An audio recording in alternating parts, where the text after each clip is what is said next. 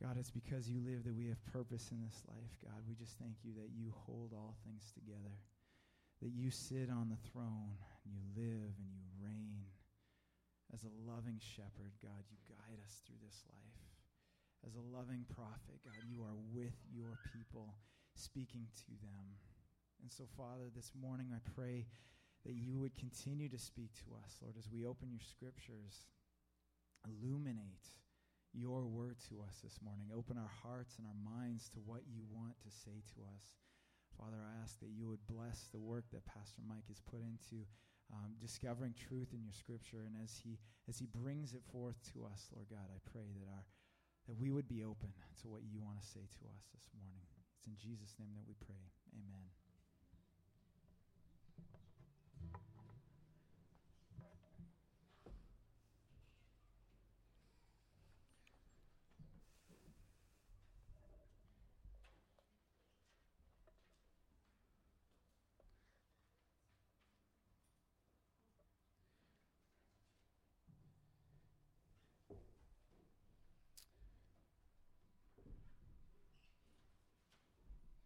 I found myself yesterday in Meadow Lake for a basketball tournament.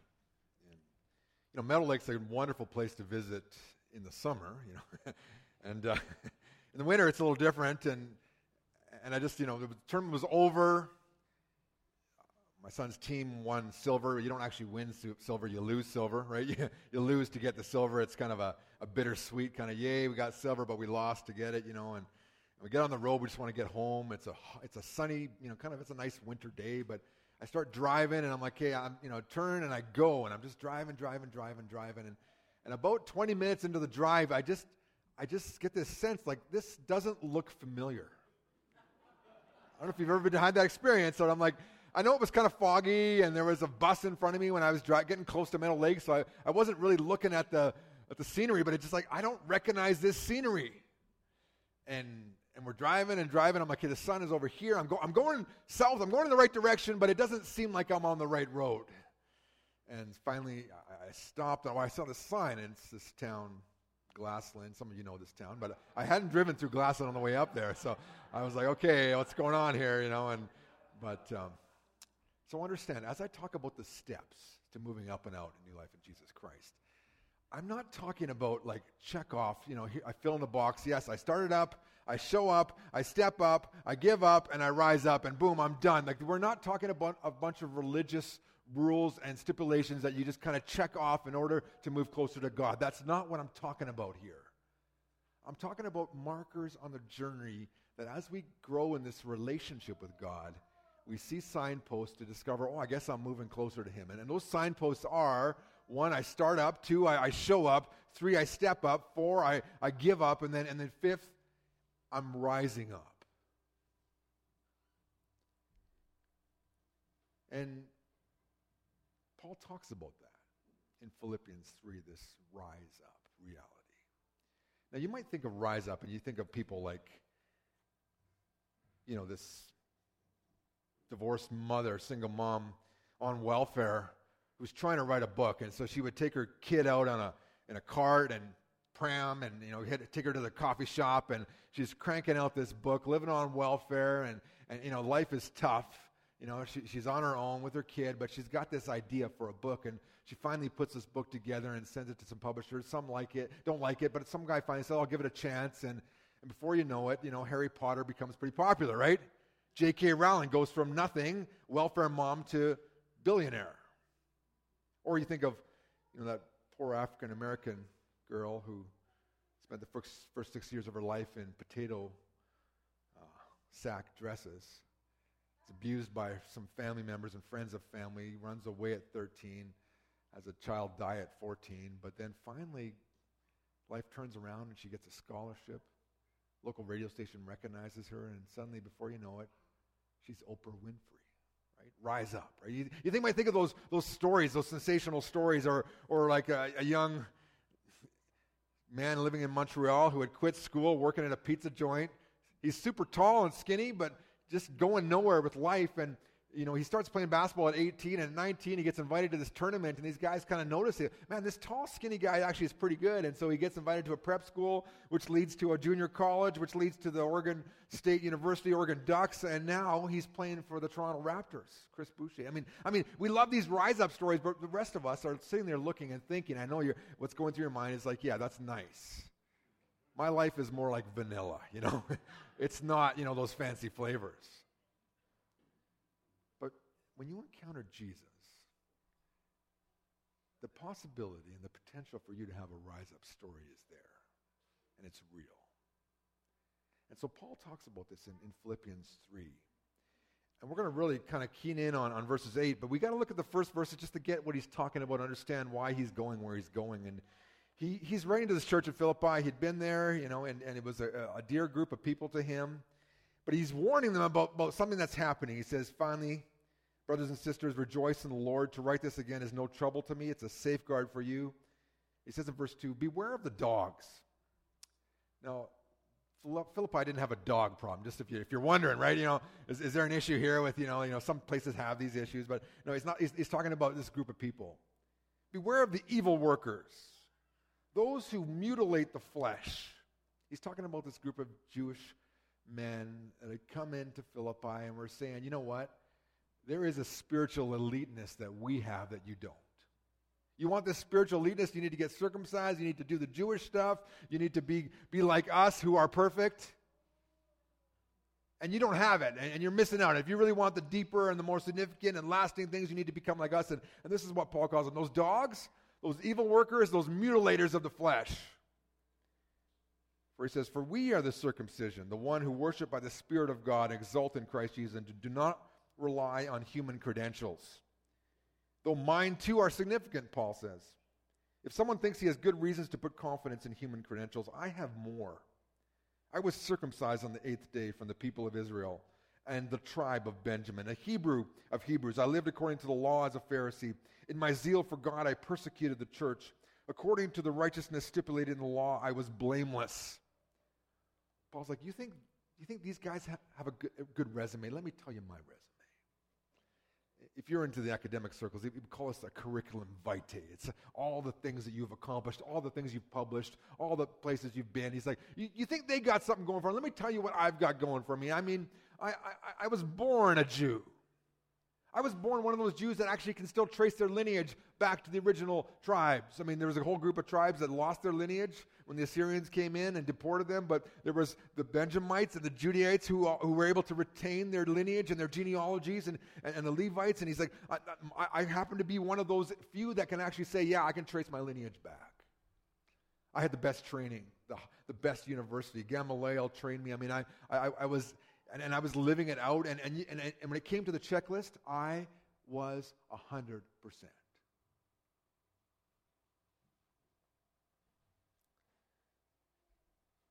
He says in verse 7, but these assets I have come to regard as liabilities because of Christ. More than that, I now regard all things as liabilities compared to the far greater value of knowing Christ Jesus my Lord, for whom I have suffered the loss of all things. Indeed, I regard them as dung that I may gain Christ. I mean, he's getting serious. He's like, everything that was going good, all these lists of accomplishments, those degrees on the wall, the awards from school, forget it. Flush them down the toilet. I mean, he uses a word there which describes human excrement, feces. In your workplaces, they would call it another word, 4 letters. You know what I'm saying? Like, this is what he's using the most graphic word possible to say, this is a pile of crap. All that stuff, all my good works, all my accomplishments, compared to knowing Christ, throw them away. I'm willing to write them all off. These guys had come into Philippi, and they're trumping their credentials and how much they got going for them. Paul says, look, I've got more credentials than them, but that means nothing compared to knowing Christ. This knowing is not simply, cramming for a test. I used to do that. I've been through a lot of school, and on the night before the exam, we'd get together for a study party, right? And we'd have coffee, and we would study, right? Ha, ha, ha. At 1 a.m. after the study party, I'd go to my room and I would study. I would cram. I would learn, memorize these lists. And, and I'd get to the test and I would just, barf it up on the paper. And I'd be done. And I would, I would get by. And that's kind of how I got through college. I was able to just take in information, regurgitate information. And that's not knowing. This is knowing by experience and by life. It has a tactile quality to it. It's knowing. You can read about something, you can look at pictures of something, but then you actually go and do it. We live in a world where everything's kind of virtual reality, but this is reality, right? Like we don't live our life vicariously through the romance of others. We experience it ourselves. That's knowing, right? It's one thing to read a romance book, it's another thing to date a wonderful woman. It's totally, that's knowing, forget that. And he's like, I want to know Christ. I used to live that whole academic world, Paul says, but now I have this relationship. He's moved from religion to relationship. And everything else that stood in the way of that relationship are just thrown onto the garbage heap. They're worthless. They don't matter, because the only thing that matters is knowing Christ.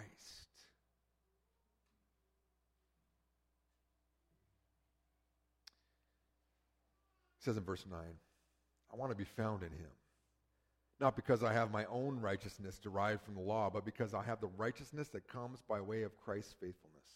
A righteousness from God that is in fact based on Christ's faithfulness. He's like, I'm righteous now, not because I've done the right things and I've checked off the list and I'm a do-gooder. I'm righteous because Christ did it for me. That's what we just celebrated here. He's like, I've got this righteousness and it's far surpassing whatever I had before. And he says in verse 10, my aim is to know him, to experience the power of his resurrection. Rise up. That's what we're talking about here. I want to experience the power of his resurrection, to share in his sufferings, and so to be like him in his death, and so somehow to attain to the resurrection from the dead. And this is a very strange kind of thing that he's talking about here. So we're talking about resurrection, and then all of a sudden he's talking about suffering. In the same verse, in fact, grammatically, they're tied together. If you want to experience the new life in Jesus Christ, guess what comes with it?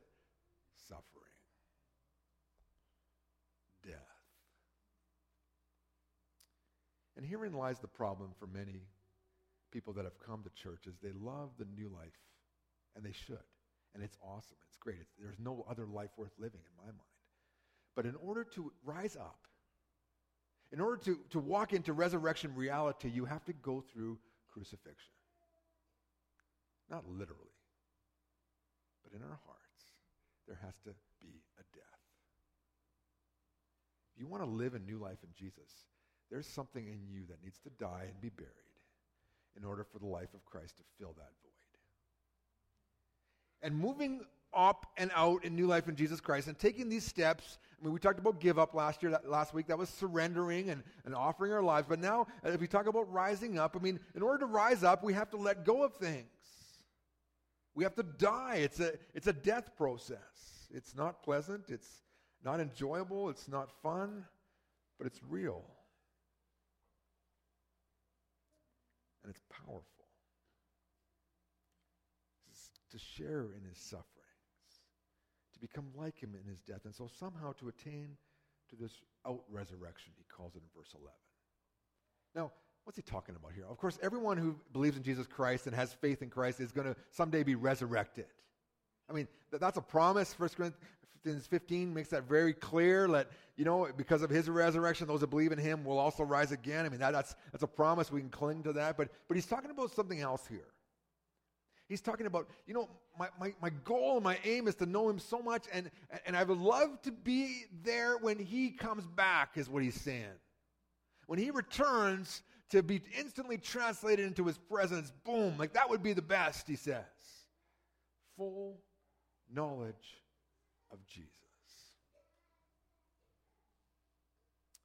The problem with religion is it leads you down a different road, right? And you see different markers, you see different scenery, and it kind of looks similar, but it's not the same. You're doing similar things, but it doesn't produce the same results. And when you come into relationship, it's totally different. And if you come out of a religious background, you know what I'm talking about here. You're like, yeah, I did the religion thing, and it didn't really do anything for me. In fact, it left me feeling empty, guilty, ashamed, judged. But when I entered relationship, it was a different reality. That's what we're talking about here at New Life. Relational reality, not religious reality. So understand, like, it's not about you checking off boxes. It's about you moving closer to God every day in your journey with Him. Knowing Jesus experientially as you head through the life which is your life. And part of that journey is going to involve suffering. I mean, suffering is not, me moving to Saskatchewan and getting an inspection and discovering that I got to put $1,000 into my truck. I mean, that feels like suffering, but that's not suffering for the cause of Christ. You understand what I'm saying, right? There are times, right? Oh, I got a cold, my kid's puking, I'm suffering. No, you're not. That's just life, okay? But there's times in your journey when you take a stand and a step forward with Jesus that you feel it. There's a cost involved. There are opportunities in front of you, but you just know you can't take them because that's not drawing you closer to Jesus. You turn down promotions. You turn down work because you're like, no, my priority is knowing Jesus Christ, and I could see that competing with that priority. Opportunities to do something that maybe just on the edge of sketchy, business practices, but very profitable. But like, no, my thing of knowing Jesus, this would compete with that.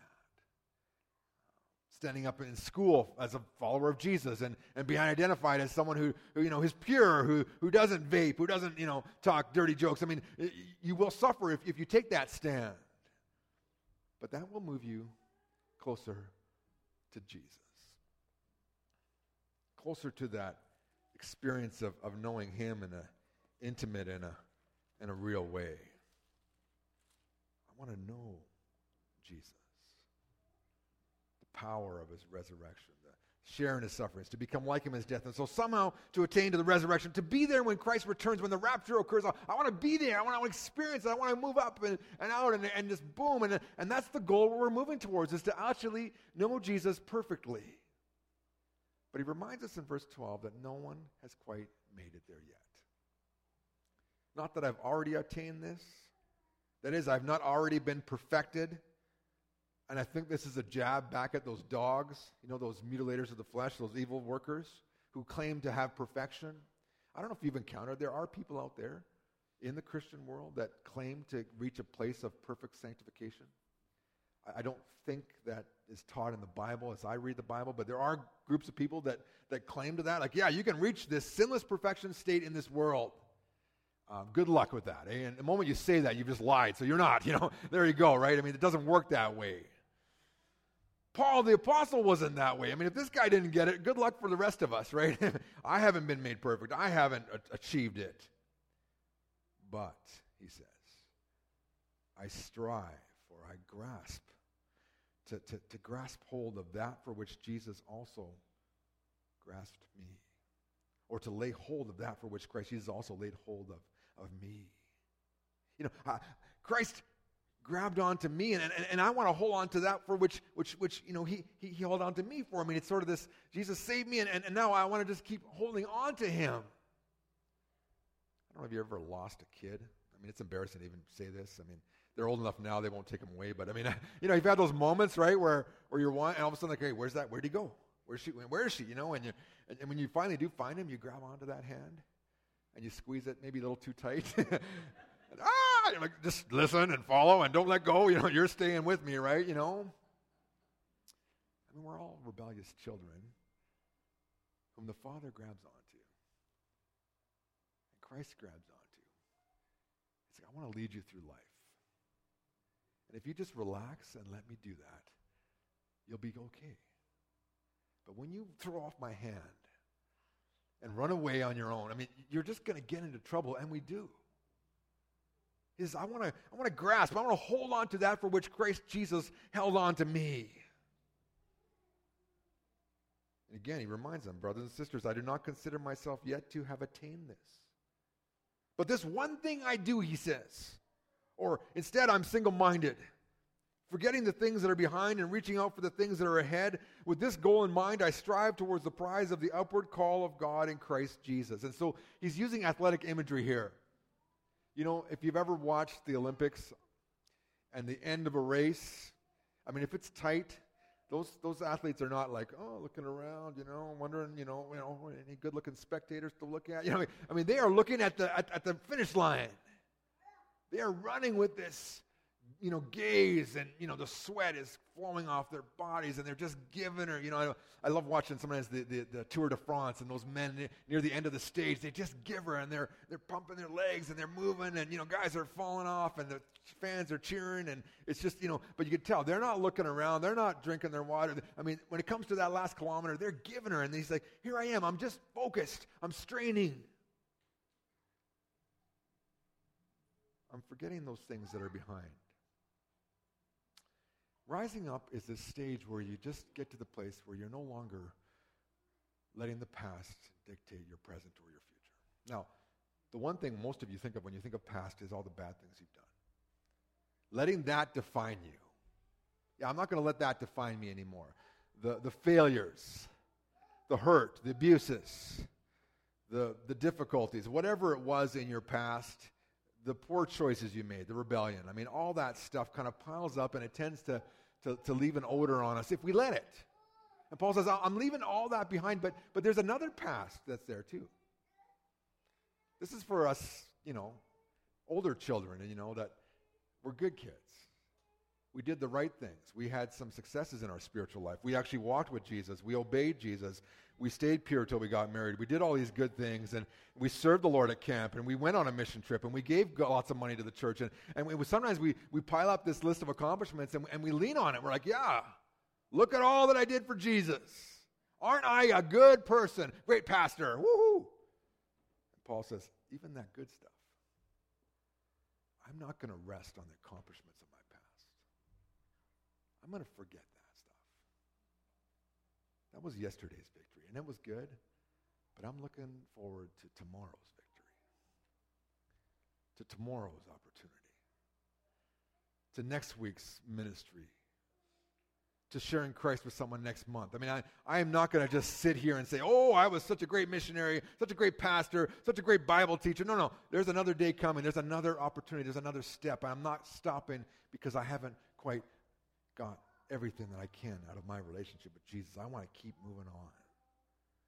Because there's this upward call, this prize of the upward call of God in Christ Jesus. And Rise Up people understand this.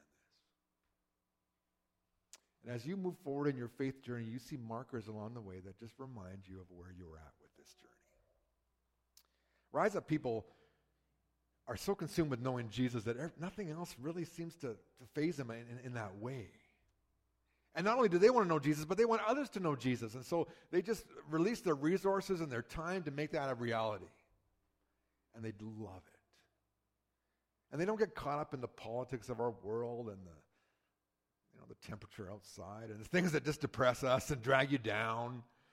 The reality of your own physical deterioration. We all live in that reality, right? I mean, the hair is, fading away and the eyes are getting weak and everything's happening to us, and we can focus on that, or we can focus on knowing Jesus. It's like, yeah, I'm a baldy, but I got Jesus, right? My legs may not work, but I got Jesus. Whatever it is, suddenly that just, the surpassing greatness of knowing Jesus. Rise up. It's not a destination, but there are markers on the journey that will tell you you're heading there. When you just find great delight in being with Jesus. It's different than religion, right? Religion says, don't do this, don't do this, don't do this, do this, do this, do this, stay within the boundary, check off the boxes. It's different, right? It's like something like adultery, right? I could choose not to commit adultery because I'm told not to. The Bible says don't do it. Or I can choose not to commit adultery because I love Elisa more than that. That my relationship with her is so much more valuable than something as stupid and as moronic as going and violating my marriage covenant with some other woman. It's because the greater love for her, just trumps that opportunity or the allure of that. He's like, I want to know Christ, and in knowing Christ, everything else just seems to fade away in front of my head. My whole resume, all the stuff that I had going for me, it's just crap compared to knowing Jesus. Now understand this. Paul's not asking you to go home and burn your university degree, right? He's not asking you to take away all your credentials or even just scrap your experiences. When Paul needed to, he would lean on his past, right? When it was to his advantage in terms of the gospel to say, hey, by the way, I'm a Roman citizen, he would use that card. When he's in Jerusalem trying to tell Jews about Jesus the Messiah, you don't think he pulled out the Jewish card? Oh yeah, by the way, I'm a Jew too. Ha ha ha. I mean, when it served the purpose of the gospel, he used it. When it helped him to accomplish God's mission, he used it. But when it came to his standing and his identity with God, it meant nothing. The only thing that mattered to him was knowing Jesus. How do you know you're at the rise up stage? When that passion consumes you. And sometimes you feel it more than others. I'm not saying, but that's where we are going together. Moving up and out in new life in Jesus Christ is a relational journey. It's knowing Jesus more and more, so much so that everyone that encounters us begins to see something in us. And if they walk into this room and into this building and into the youth group on Thursday night or downstairs with the kids, that they're like, man, there is something here. And that is the very presence of Jesus working in and through us as a group, as a family. So I've talked about the steps. Start up, show up, step up, give up, rise up. We'll keep referencing these as we move ahead, but I just want to say, I want us to be on a journey together. If you find yourself on a different journey, let's get onto the journey that Jesus wants us to be on together, and that's to know him, and to know him in such a way that it permeates every aspect of our lives. And when that happens, I won't need to dog you about serving because you're just going to do it. But in the process, I'm like, what if someone's like, hey, I'm ready to serve. What do I do? We're giving you an opportunity by having a card where you can check off boxes and be like, I don't know where to start, but this is my starting point, or my step with you guys. Help me. And we're like, okay, we're going to help you. But this is not being done to improve your relationship with God. This is being done out of your relationship with God. God's not going to give you extra points if you do this. I mean, he's given you all the points you need in Jesus, but because you love Jesus, you're like, I want to just do something. I'm so grateful for what he's done for me. I want to do something. Step it up. That's the opportunity. That's why we hand these out today. They'll be available. You can also go online. There's a step up button on the website. You can check it off, fill out an online form if you'd rather, but we'd love to get you connected because people that have stepped up and are serving are people that are moving up and are growing. And that gives you a chance to get to know other people and to grow together. And this is our goal for you as a church family, is that you would know Christ, that you would know Christ's family, and that together we would move up towards him and out into this community with this good news of Jesus Christ. Would you pray with me as we close? The team's going to come up and lead us in a song as we end. If you've never received Christ as your Savior, I would invite you to do that this morning and to just surrender and start up that relationship with him. And maybe somewhere in this series you've been drawn to, you've been convicted, and I just encouraging you to respond in obedience to whatever the Holy Spirit would be leading you to do. But my hope is that you would be in a relationship with God today through Jesus Christ. That wouldn't be as the static relationship, but it would be an ongoing, growing relationship. Dear God, would you help us to move ahead in our relationship with you? That we would take seriously this great privilege we have to be your children. That we would know Christ, the power of his resurrection, the fellowship of his sufferings, and become like him in his death. That we would attain, Lord, and someday to that joyous moment of joining you when you come and receive your church unto yourself. But Lord, I just pray that we be consumed by this desire to know you.